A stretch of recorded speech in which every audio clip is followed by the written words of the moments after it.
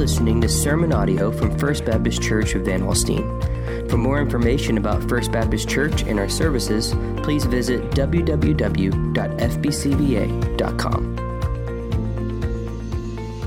Let's take our Bibles and turn once again. I started to say for a final time. That may be a little dramatic. We will likely return here at some point, but turn to 1 Corinthians chapter 16 if you have your Bibles today. We have finally made it to the finish line, so to speak. I hope that you do not view this sermon series as a biblical marathon that you have been forced to endure. That maybe over the last several weeks you felt like I've hit the wall. My attention span is only so long. What you might need to know is that there are some preachers out there who have spent 2 or 3 years unpacking a book of the Bible. That's usually the book of Romans or something of that nature. But we normally don't cover a book of the Bible over this length of time. For nearly 8 months now, we have been studying this letter from the Apostle Paul to the church at Corinth. We took a brief break back during Easter, but really for all those other weeks, we have been opening this letter written under the inspiration of the Holy Spirit through the pen of the Apostle Paul. As I was preparing this morning's message, I couldn't help but think that if it were left to me, it would be nice if Paul would have just ended with chapter 15. Death is your victory. Where is your sting? But thanks be to God who gives us the victory through our Lord Jesus Christ. The end. I mean, that's probably the way I would have done it. I mean, it doesn't get any better than that. But then you turn to chapter 16, and it's like, oh yeah, don't forget to take up the offering, and here are my travel plans. And it's like, wow. But then the more I thought about it, I thought, really, the Christian life is largely lived out in what we would call the mundane. I mean, certainly we know that there are mountaintop experiences. Certainly we've all experienced the valley. But much of the Christian life is just lived out in the ordinary day-to-day stuff of life. Let's face it, the Christian life is pretty much every day rise and grind, as they say. Eugene Peterson refers to discipleship as a long obedience in the same direction. Consistency. And I think most of us would have to be honest and say that over the course of our Christian lives, there have been far too many times where we were up here. Man, we would all like to stay up here kind of on the mountaintop and those exhilarating experiences, maybe after youth camp or a big retreat or maybe just a particular season of great joy and all those kinds of things. We certainly don't want to dwell down in the valley. But what we really have needed most often in our Christian lives is just grit. Just the endurance of continuing to passionately pursue Jesus. And so I hope and pray that our study of 1 Corinthians has better equipped you to do that. And so let's look together at the 24 verses of 1 Corinthians chapter 16 this morning. Now concerning the collection for the saints, as I directed the churches of Galatia, so you also are to do. On the first day of every week, each of you is to put something aside and store it up, as he may prosper, so that there will be no collecting when I come. And when I arrive, I will send those whom you accredit by letter to carry your gift to Jerusalem. If it seems advisable that I should go also, they will accompany me. I will visit you after passing through Macedonia, for I intend to pass through Macedonia. And perhaps I will stay with you or even spend the winter, so that you may help me on my journey wherever I go. For I do not want to see you now just in passing. I hope to spend some time with you if the Lord permits.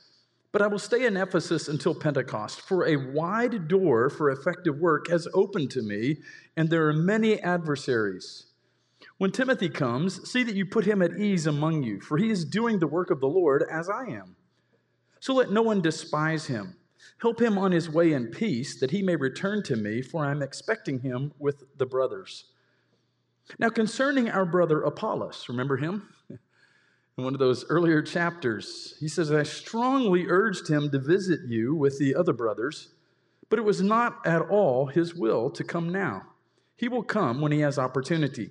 Be watchful, Stand firm in the faith. Act like men. Be strong. Let all that you do be done in love. Now I urge you, brothers, you know that the household of Stephanas were the first converts in Achaia, and that they have devoted themselves to the service of the saints. Be subject to such as these, and to every fellow worker and laborer. I rejoice at the coming of Stephanas and Fortunatus and Achaicus, because they have made up for your absence, for they refreshed my spirit as well as yours. Give recognition to such people. Here's his final greetings. The churches of Asia send you greetings. Aquila and Prisca, together with the church in their house, send you hearty greetings in the Lord. All the brothers send you greetings. Greet one another with a holy kiss. I, Paul, write this greeting with my own hand. If anyone has no love for the Lord, let him be accursed. Our Lord, come. The grace of the Lord Jesus love be with you all in Christ Jesus. Amen. And so Paul concludes this first letter to the church at Corinth. Now, I don't know about you, but God has certainly used our study of this letter to work me over, as we sometimes say. He's convicted me so many times in this book, and I can't tell you the number of times or occasions when sitting in my study, I found myself trembling a bit, knowing that the Apostle Paul has some punchy and some hard things to say. But here we are now. We've made it. We're at the end of the book, and Paul closes with some very practical teaching for the church that certainly has strong application for us today. And so, as I mentioned earlier, one of the things he mentions here is money. Let's look at that first of all. Money and the church of God. And we preachers are sometimes given a bad rap. It usually comes from those who rarely, if ever, attend church. And it seems like they would, I don't know, it's kind of weird how it happens, but they come on the 1 or 2, maybe 3 or 4 Sundays a year when we do mention money. And then they say, whenever I go to that church, all that guy ever talks about is money. That is really not the case. And I think most of you could attest to that. But I will say that when we do come to it in Scripture, in a text like this, we're going to cover it because that's important. So he says, now concerning the collection for the saints. When you see the words there, now concerning, we've noticed it several times in 1 Corinthians here. That indicates that Paul is actually responding to a question that has reached him from the Corinthians. And so they're asking for some clarification. He's previously given instructions about this collection. Verse number 3 tells us that it is a collection for the saints in Jerusalem particularly. Now, we know a little bit historically of something that's been going on. In Acts chapter 11, verse number 28, the church in Antioch had a prophet named Agabus who prophesied that a famine would overtake the region. And so the believers in Antioch started what today we would call a love offering or a collection, and sent it to Judea, to the believers in Jerusalem, we are told, by the hand of Barnabas and Paul. And it became Paul's custom then in all of his churches to continue that pattern. Remember, Paul was a church planter. And so this pattern continues in the churches that God enabled Paul to plant. And so he tells us here in verse number 1 that he gave the same instructions to the churches of Galatia. If you move into 2 Corinthians, in chapter 8, we're told the churches in Macedonia participated. If you look at Paul's writing to the church at Philippi in Philippians chapter 4, he tells us that one of those churches in Macedonia has been participating from the get-go, not only sending relief to the saints in Judea, but also in maintaining the Apostle Paul's gospel ministry. And so I want us to notice that this is a pattern that you see across congregations. And I want us to see 3 things from these first 4 verses about giving in the New Testament church. We see it that it is a pattern across congregations. It was a pattern for Corinthians and for the Galatians and for the Macedonians. It was a pattern in Antioch. The churches together are sharing and bearing one another's burdens. And so the churches in the New Testament, you see, are not radically independent congregations.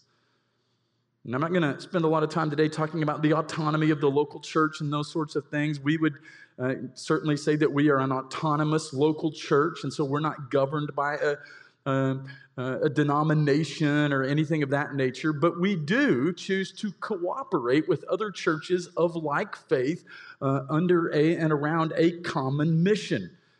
And that's kind of the pattern that we see here. And so they shared this common mission. They were participating together in common relief, supporting one another under a common like what we call our cooperative program.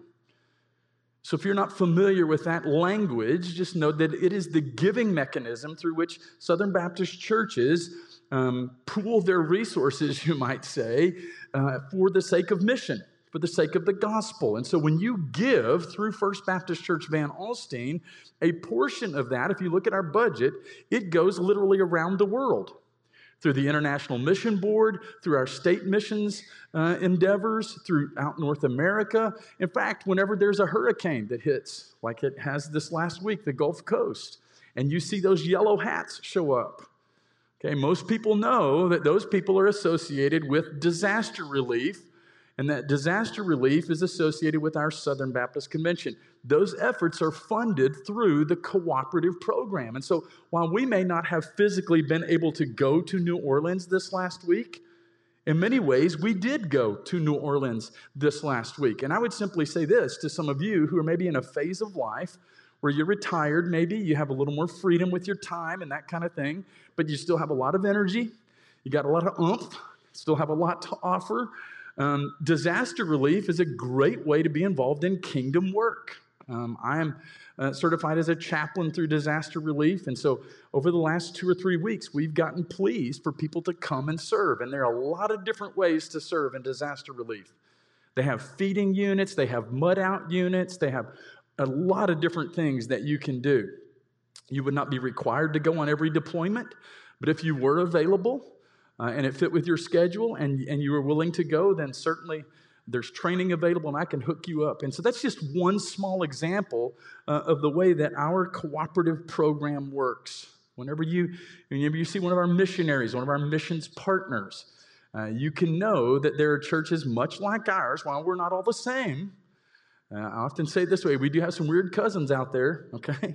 But we do have a common purpose, a common vision, and that is to advance the good news of the gospel of Jesus Christ. And we do that together. We can do far more together than any one of us can do alone, is how we often say it. And so the churches here, they're mutually connected in love and in common mission under this recognized leadership. There's a pattern. It was normative for the churches of that day. Notice, secondly, this giving was to be planned. This wasn't just haphazard. If you look at verse number 2, it says, on the first day of the week, each of you is to put something aside, store it up, so that there will be no collecting when I come. So the first day of the week, since the day that Jesus came and stood in the upper room where the disciples were gathered, remember, with the doors closed for fear of the Jews, that first Easter Sunday night, we would say, since then, the first day of the week has been the day for Christian assembly for worship. We call it the Lord's Day. In Acts chapter 20, for example, the Apostle Paul, he reached the city of Troas, but he stayed 7 days, according to verse number 7 of Acts chapter 20 there, in order that on the first day of the week, the Lord's Day, when we were gathered together to break bread, it says, he could preach to them. And he went on. Remember, that was the occasion when he went on until midnight, okay? So if you're ever inclined to think that Pastor Mike preaches too long, I'm going to refer you to Acts chapter 20, okay? Sunday, the first day of the week, is the day of Christian assembly for worship. That's not to suggest that is the only day on which we can worship, but it is a day set aside for us to worship. It is to be the day upon which Christians are to give their support for the saints, the relief of the poor, the cause of the gospel. And so Paul is saying here, make it a normal practice. Plan to give in this way, he says. Notice also in verse number 2, he says, store it up so that there will be no collecting when I come. Store it up is connected to the word for a treasury. Okay, today we would simply call it a bank account, okay? And so that's essentially what Paul. Now, I want you to give through your local church, your local assembly. The local church is to make plans to store it up in some fashion so that when I come, he says, I don't have to take up another collection from all the various households of the Corinthian assembly. Instead, We can receive and administer the gift in that way. And so believers are to plan. They're to plan to give regularly. And the church as a whole is to plan to store it up in their treasury and administer it appropriately. That it's a pattern. It's normative across the churches. It's planned and it's regular. Then notice also it's to be proportional. You see that again in verse number 2. On the first day of the week, he says, each of you is to put something aside, stored up as he may prosper. And we often, whenever we're talking about giving, especially certainly of our financial resources, the word tithe comes up. It's a word that simply means tenth.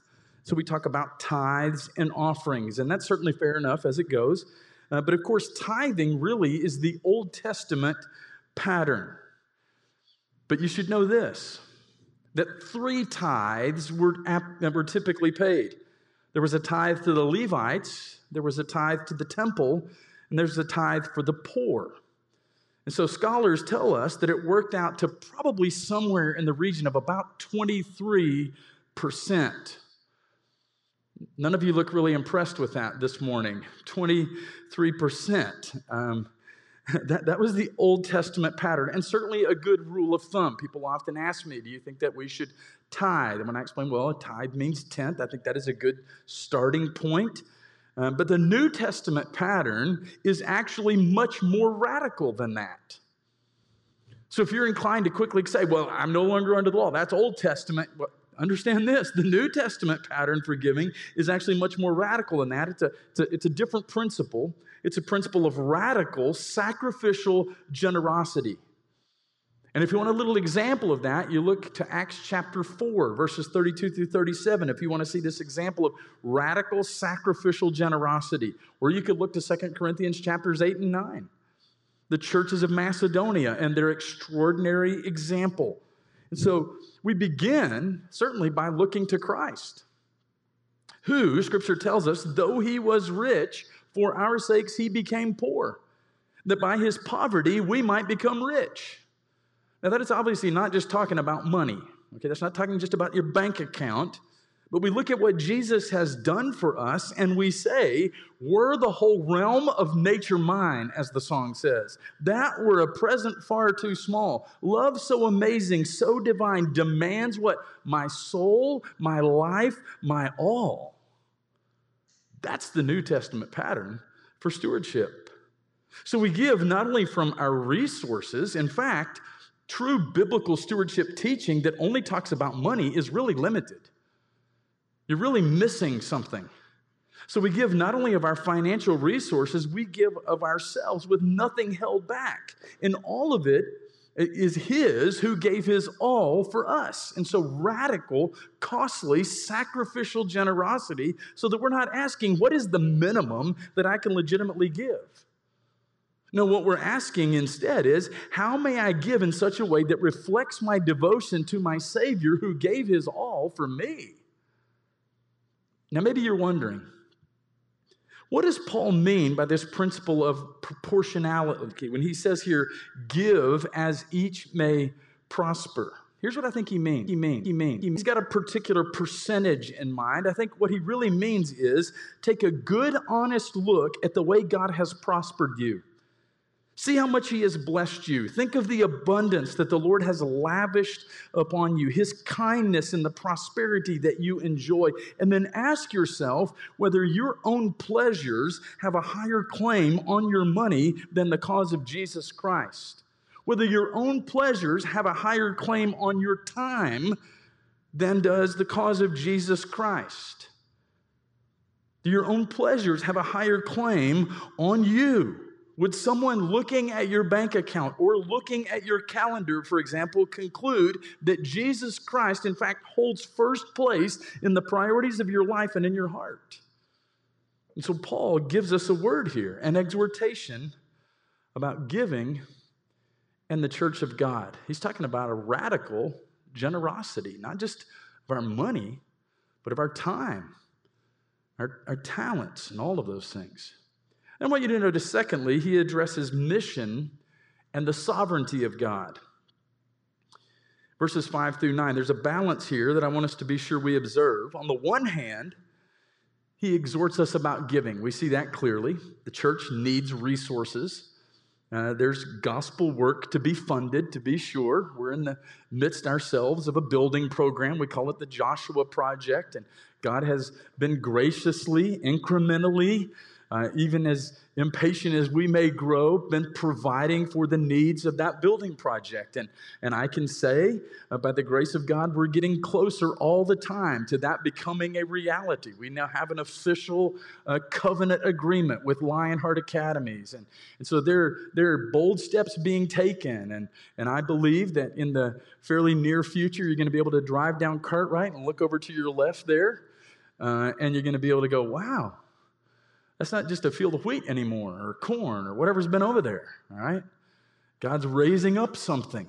And so it takes resources to make that happen. There's gospel work to be funded. There's mercy to be provided. So we need those resources. Without it, we can't do it. That's one part of this. But then on the other hand, he's going to show us that the work ultimately belongs to God.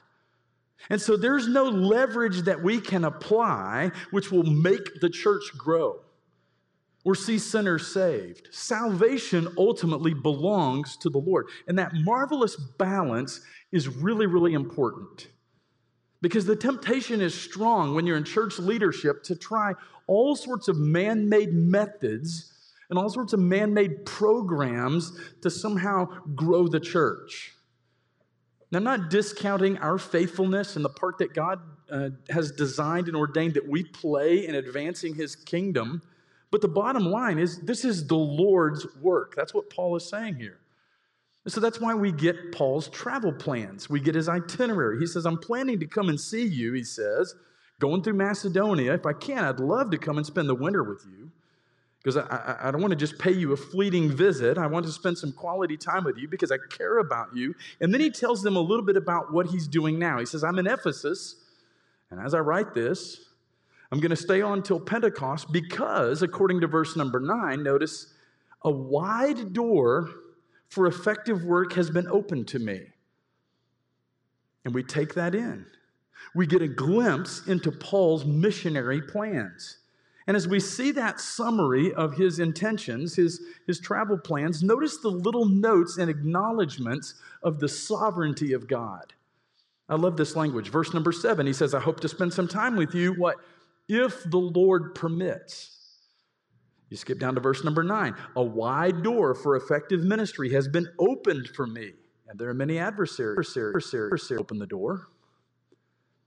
No, the Ephesians didn't open the door. In fact, there are so many who are opposed to him in Ephesus, trying to slam the door in his face, but God has opened the door wide for effective ministry. So what's the message? Well, it's not hard to see. Ultimately, salvation belongs to the Lord, and the cause and the advancement of the Lord's work and the gospel of the Lord Jesus Christ belongs in his hands. And we must be careful that we are not driven by the typical metrics that are commonly used to measure success, especially in our part of the world. We sometimes call that the 3 B's: bodies, buildings, and bucks. I mean, to measure success in the church, many people believe that that those are the only things you look at. Well, what's the size of your budget? How many square feet do you have? And all of those sorts of things. Not that those things are unimportant, but that's not any kind of guarantee of gospel success in the mission of God. No, ultimately it is all if God permits. As God opens doors. And so we need to be together praying regularly that God opens doors for his word in Van Alstyne and around the world. It's his work, and we are hands.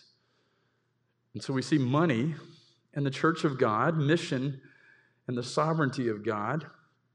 Then I want you to notice this big section here in the middle, ministry and the servants of God. Keep in mind how Paul started this letter. There was a lot of division in the church at Corinth. We've said all along, this was a messed up church. And one of the indications of that was that they were divided. One of the first things that he addresses is how they were divided over leadership. And so you'll remember from those opening chapters, they're taken up with Paul trying to help the Corinthians pass their arrogant, prideful, boastful divisiveness. You remember what they were saying? Oh, I follow Cephas, I follow Apollos, I follow Paul, I follow Christ.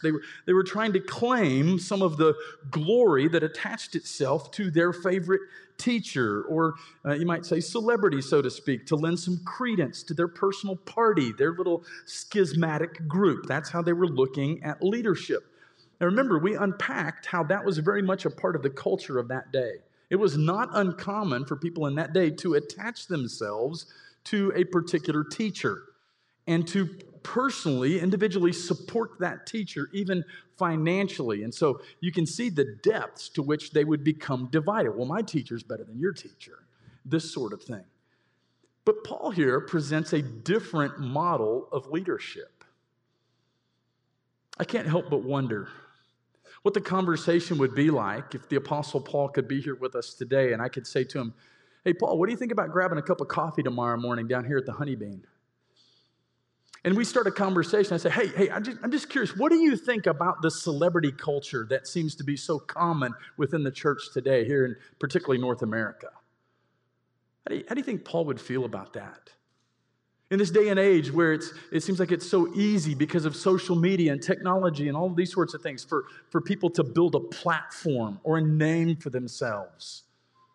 And we're seeing some of the negative fallout of some of that kind of thinking, that kind of motivation. And so Paul here, he offers a very different model of leadership. He commends leaders to them, but for very different reasons. Not because they were impressive or dramatic or charismatic or powerful personalities. Not because of the force of their rhetoric or their imposing demeanor, but for very different reasons. The leaders that Paul urges the Corinthians to care for and to help and to honor and to submit to and to recognize are men like Timothy. Look at verse number 10. Help him, he says. Don't look down upon him. Don't despise him. Help him. According to verse 10, he's doing the work of the Lord as I am. Men like Apollos, verse number 12, where he describes Apollos as our brother. Apollos, a brother among brothers. These leaders, he says, devote themselves to the service of the saints. They are fellow workers and laborers. That phrase, that terminology is so critically important. It's the same word the disciples use in Luke chapter 5 when Jesus asked them to cast their nets on the other side of the boat. Remember that? And they sort of look at him in frustration as if to say, but Lord, we've been busy all night, and here you come telling us to do it a different way. We've worked hard at our nets all night, and we've caught nothing. That's the word. They've been laboring at their nets. It's not glamorous. It comes without any prestige. They're just laborers, you see. Not known for their power or their insight or their strategic brilliance. They're singled out because they are servants. Like the household of Stephanas in verses 15 and 16. Men like Stephanas and Fortunatus and Achaicus, who are to receive the recognition of the church, not because they're great or famous, you might say, because they're lowly. Not because they're mighty, but because they're servants. Remember the teaching of the Lord Jesus himself, who said, whoever wishes to be first among you must be least and the servant of all. Right? That goes against the values of the world. And if you know much about the teaching of the Lord Jesus, you know that more often than not, his teaching turned what we would call conventional wisdom, worldly thinking, on its head. While the world would tell us, well, you've got to climb your way up at the ladder, and you've got to have, a lot of good things, but when taken in the wrong direction can lead to real trouble here. And so what Paul is saying here is countercultural in that day and in our day. It's not usually how we identify leaders and people that we want to follow and emulate. I think back to the Old Testament. You remember when the prophet Samuel came to Jesse's farm, and he was looking for a new king for Israel. And Eliab, the firstborn, steps forward. And Samuel is impressed. Remember, he thinks to himself, just look at this guy. I mean, typical QB1 right here, man, this guy. 6'4", about 230. Look at this guy. Surely he's the Lord's anointed. He's the complete package. He's powerful and impressive and articulate. This has got to be the guy. And you remember what the Lord said to Samuel? Do not look on his appearance or the height of his stature, for I have rejected him. For the Lord sees not as man sees. Man looks on the outward appearance, but the Lord looks on the what? On the heart. And each of the sons of Jesse were paraded in turn in front of Samuel, none of them chosen. Poor David, of course, he's utterly ruled out. I mean, too young, he's insignificant, he's a shepherd out in the fields. He could never be a king. But when at last he is called, the Lord told Samuel, arise and anoint him king, for it is he. He's your man. That's how God works, isn't it? It's not always the great and the good, the sophisticated, the powerful. It's the servant and the least of these. Give recognition to such, Paul is saying here. Follow these men. Help them on their way. Submit to them. Be subject to such as these. It's like the old song says, when others saw a shepherd boy, God saw a king. And that's precisely the example of the Lord Jesus. Scripture tells us that the Son of Man came not to be served, but to serve, and to give his life a ransom for many. The Old Testament prophet Isaiah said he had no form or beauty that we should desire him.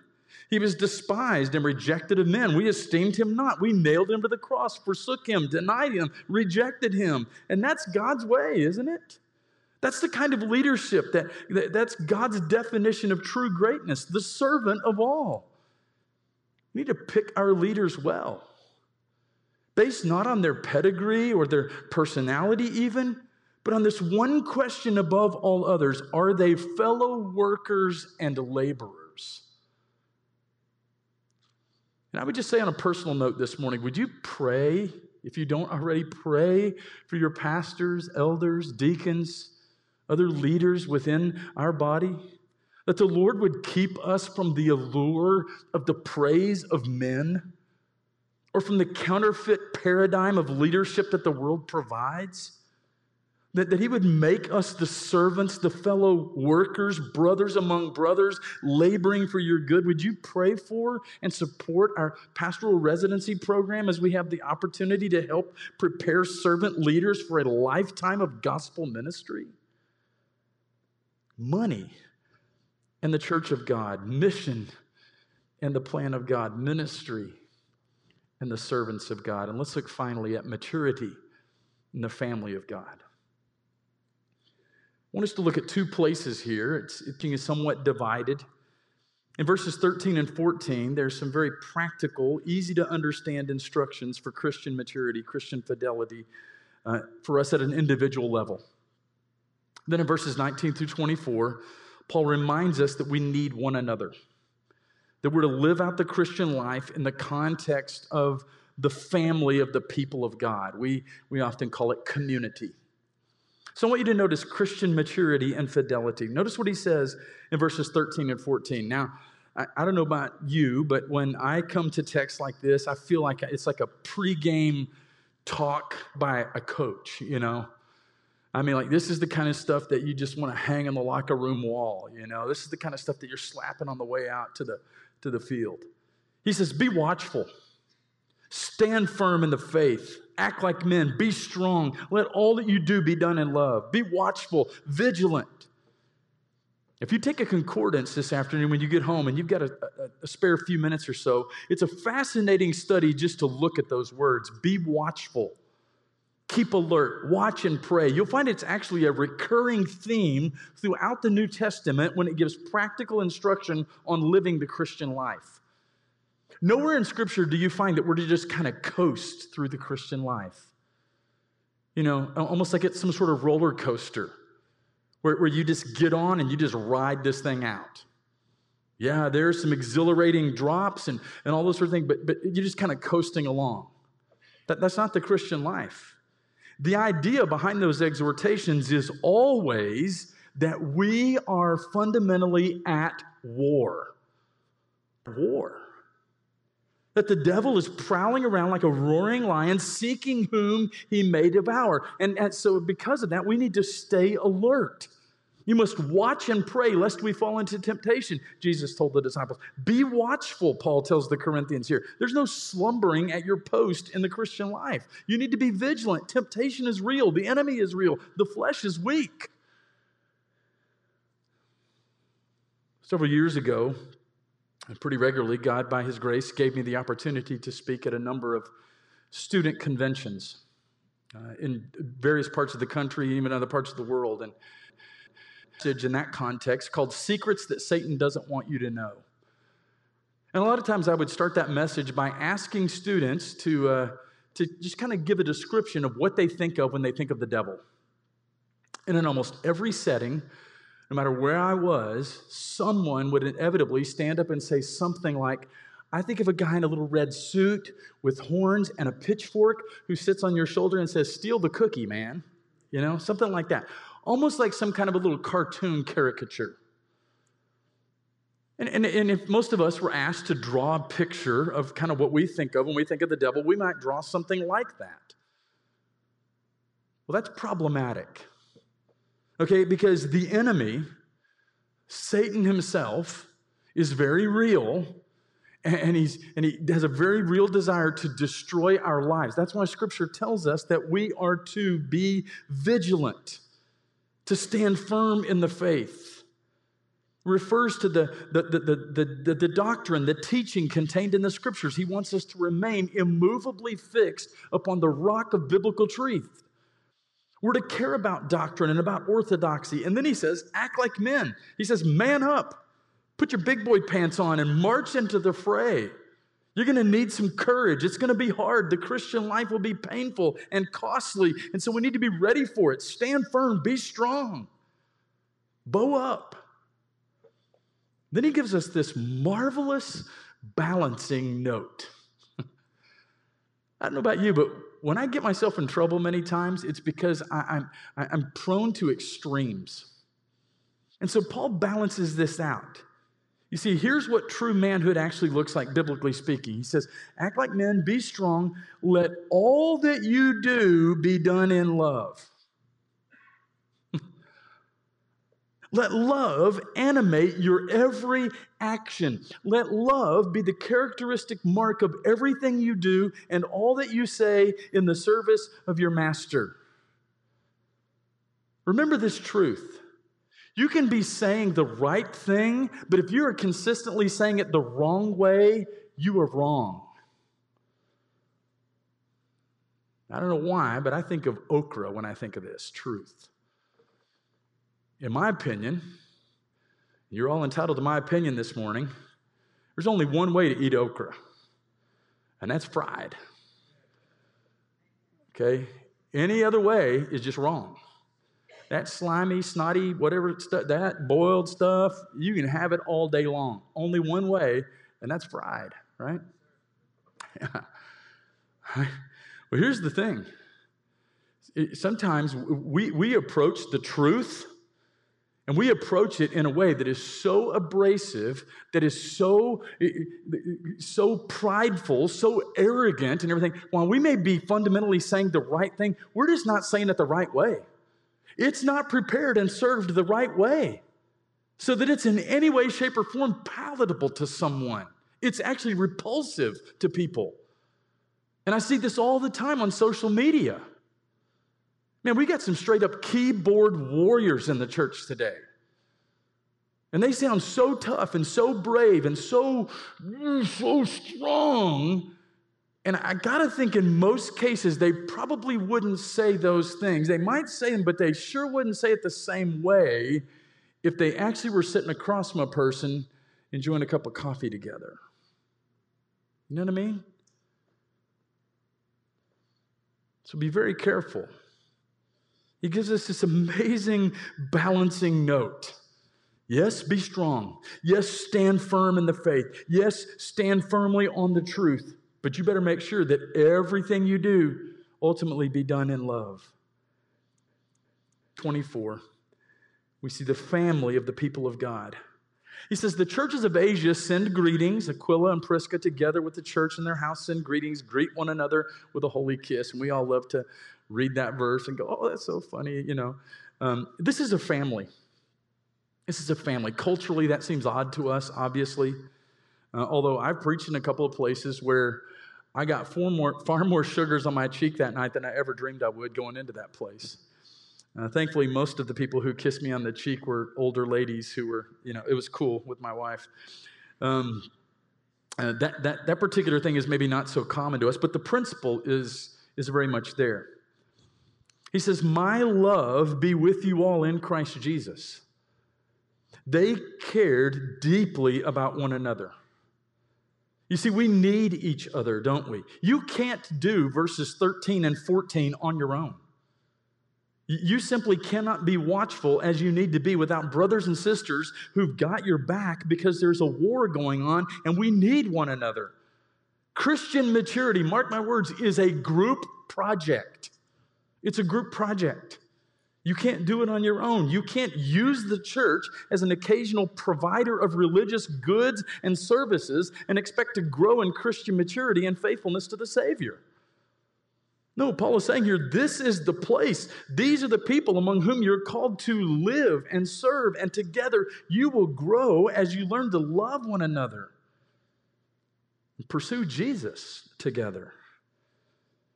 In fact, verse number 22 tells us Paul writes this little postscript. He takes the pen himself, and he writes these last few words himself. And in this little postscript, he offers a word of warning. This is sobering. If anyone has no love for the Lord, let him be accursed. Our Lord, come. He's coming. Be warned. A loveless heart faces the judgment of God. You can't say you love Jesus and at the same time hate your brother. The truth isn't in you. We must first and most importantly learn to love the Savior passionately, who loved and gave himself for us. And then because we love him, in turn, we love those whom he loves, the people of God. Notice the very last words with which this letter concludes. They're the same words, fundamentally, with which the letter begins. Paul wrote to the Corinthians, called to be saints, sanctified in Christ Jesus. And now he concludes, my love be with you all in Christ Jesus. We know that the Apostle Paul, God used the Apostle Paul to write much of our New Testament. And what you will find is that the Apostle Paul consistently beat the gospel drum, like the Energizer Bunny. Continually, regardless of the specific situation or issue that he's addressing, he continually points people to Jesus. This is no different. If there's one thing that we must be sure to grasp as we walk away from this study of 1 Corinthians, it's this, that apart from Christ, we can do nothing. Nothing. We can't ever hope to be radically generous and sacrificial without seeing what Christ has done in his generosity and self-giving love for us. We can't hope to be faithful in the mission to which he has called us without knowing that Christ has purchased for himself a people from every tribe and tongue and nation. We can't hope to be a servant-hearted ministry characterized by servant-hearted ministers in serving Jesus himself as the great example of the suffering servant. We can never hope for Christian maturity unless, as we seek to be watchful and stand firm and be strong and love one another, we do it while clinging to and resting on the Lord Jesus Christ. So Paul, under the inspiration of the Holy Spirit, writes a lot to help set this church in order.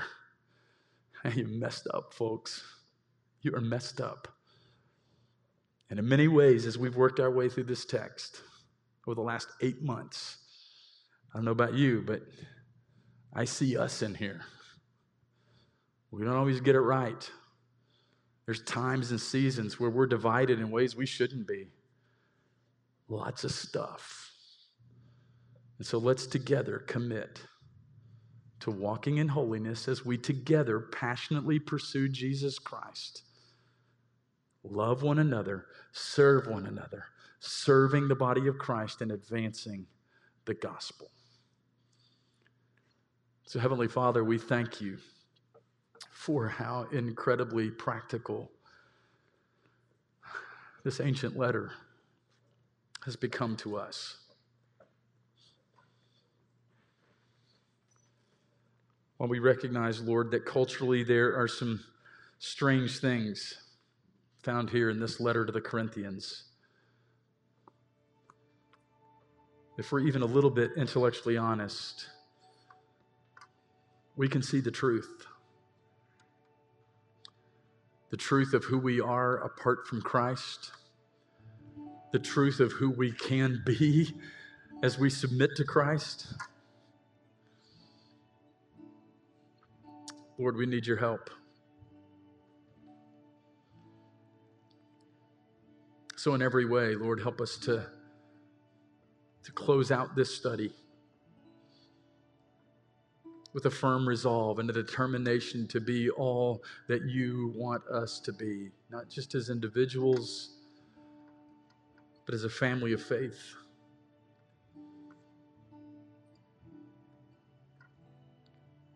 Help us, Lord, to love the world in which you've placed us with the love of Christ. Forgive us, Lord, when we choose to maintain a spirit of superiority. Lord, by your word and by your Holy Spirit, continue to humble us. And while we stand firm on the truth, help us to do it in such a way that it is not rejected because of us. We give you all the praise and the honor and the glory now. In Jesus' name we pray. Amen. Thank you for listening to this message from First Baptist Church of Van Alstyne. For more information about our church, visit www.fbcva.com.